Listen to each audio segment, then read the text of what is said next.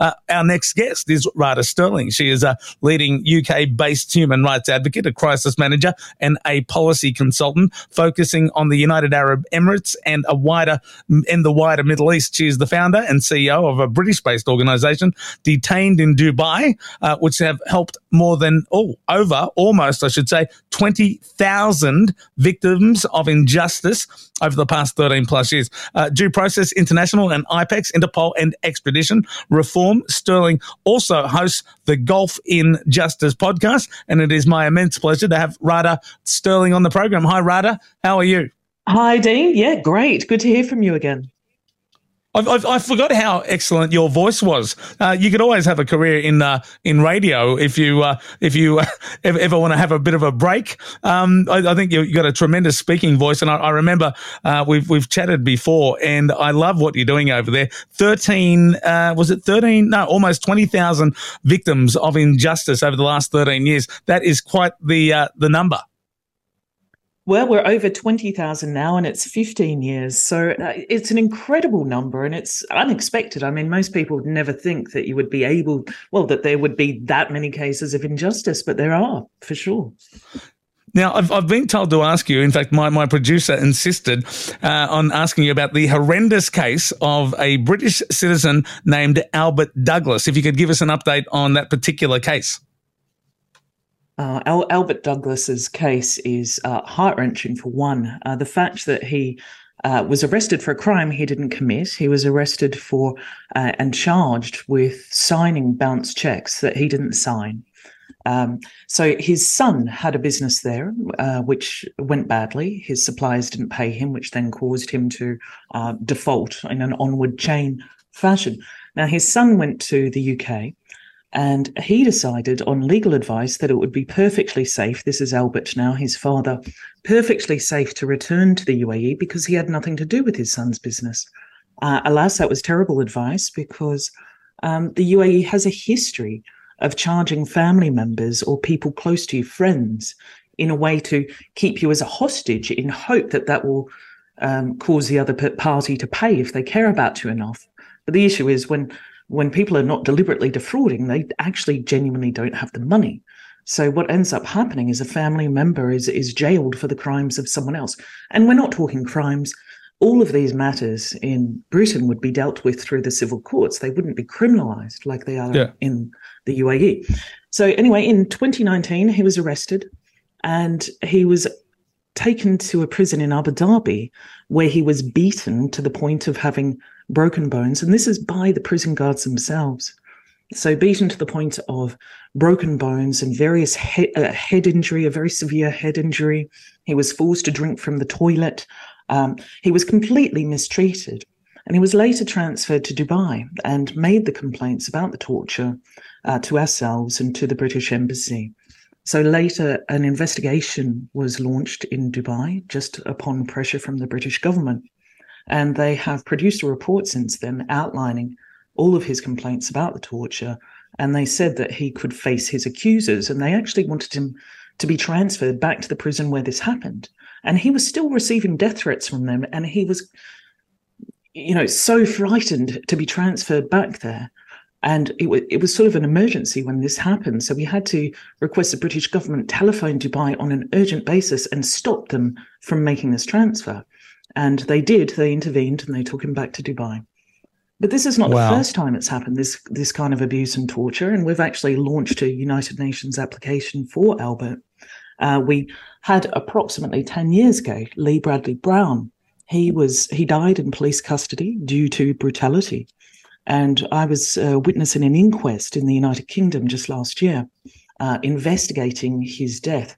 This is a really common issue. We had Matthew Hedges, British national. He was detained. He was accused of being a British spy and later found that he wasn't. But he's actually taken a High Court case here against General al-Raisi for the torture that he suffered. General al-Raisi is now the head, and this is an Emirati general, the head of the Interpol organization. So you can see how these issues are sort of permeating, not just in the UAE, but they're extending sort of judicial and jurisdictional power outside of the UAE, which is extremely concerning. Now, Albert, we've been lobbying. Sorry, go on.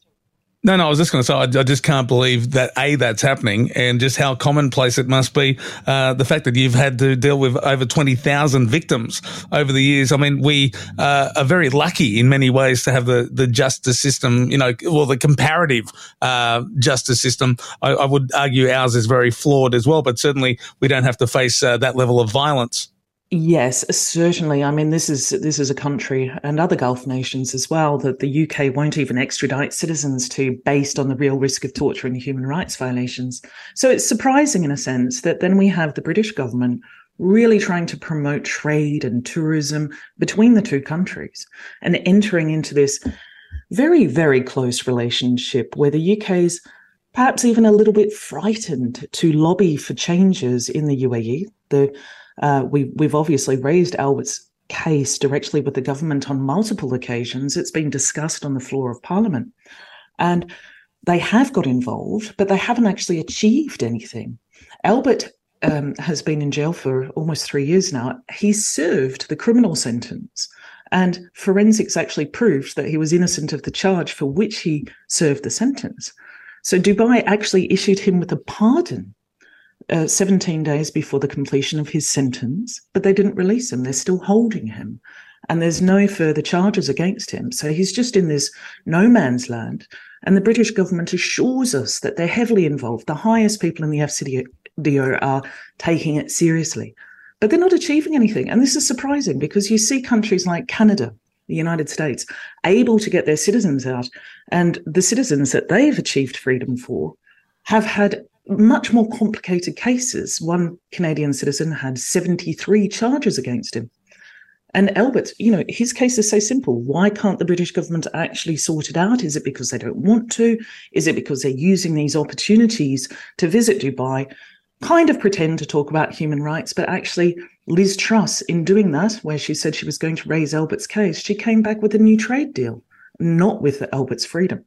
So this incestuous relationship with the government of Dubai in particular, it's really concerning. There have been a lot of reports about it, and it looks like either the British government is losing power and influence in the UAE, or otherwise they are just simply promoting those trade deals and trying to make money out of the country at the expense of British citizens. It really does sound like the failure is, it is with the embassy. It is with the politicians. I mean, if Truss was over there making a trade deal, surely that was a massive bargaining chip to get a couple of.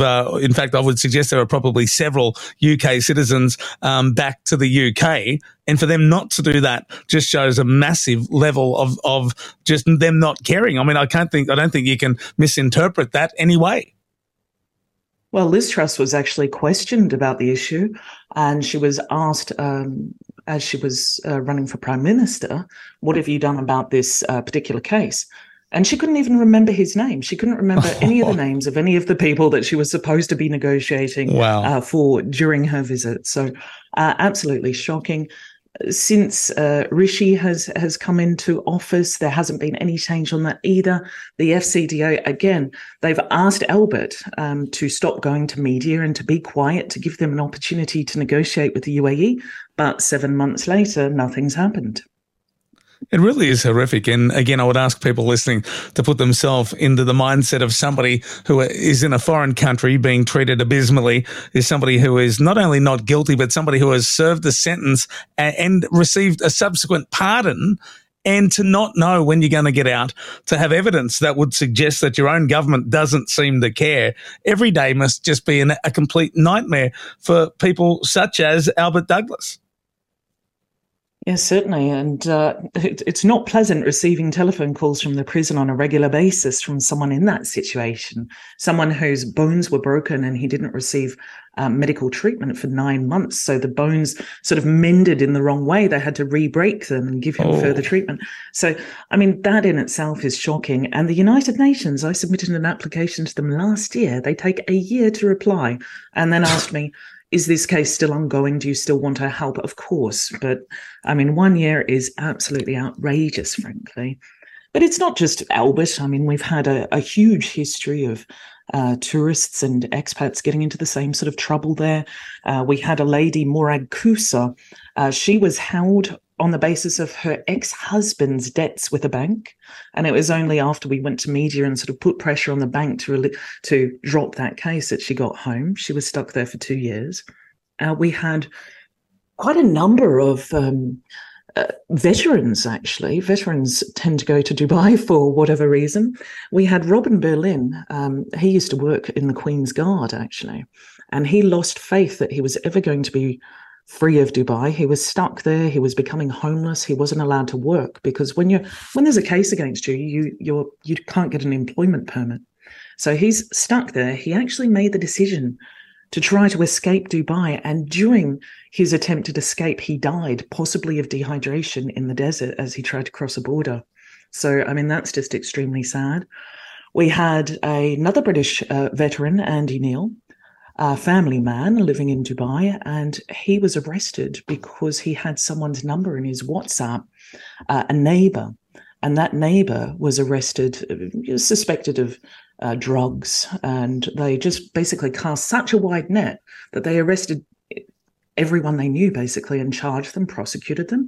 He ended up in jail, tortured, abused for 1 year before finally the court realised he was innocent and they acquitted him. But he doesn't get that year back. He's completely traumatised by it. So these wrongful prosecutions happen on a regular basis. And then on the tourist side, we had Lala Sharavesh. I don't know whether you remember her. She was travelling to Dubai and she was arrested on arrival for a Facebook post from years ago that she'd written in the United Kingdom and shared on her private wall. And it called her ex-husband's new wife Horseface, which isn't that offensive, really. It's not that bad, no. No, it's not that bad, but she was detained there, and you can imagine how traumatic that was. She'd actually gone to Dubai to bring her daughter to pay final respects to her father, who had recently died, and the daughter was held in prison with her mother. I mean, it was just an extremely emotional situation, and her daughter, 14 years old, came home to London and started campaigning for her.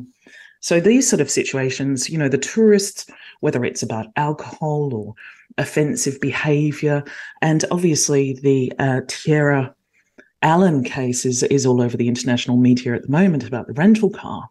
But we've also had James and Stanley, 2 British nationals, who had a sort of similar circumstance where they asked for their passports back from the rental car agency, and then the rental car agency accused them of assault and took a criminal case against them to try to extort money from them. It was later proven and showed on the BBC through the CCTV footage that the rental car agency had completely fabricated that story. So also that's a common thing. So even if you follow the letter of the law when you visit, it doesn't protect you from these common false allegations designed to just get money out of tourists.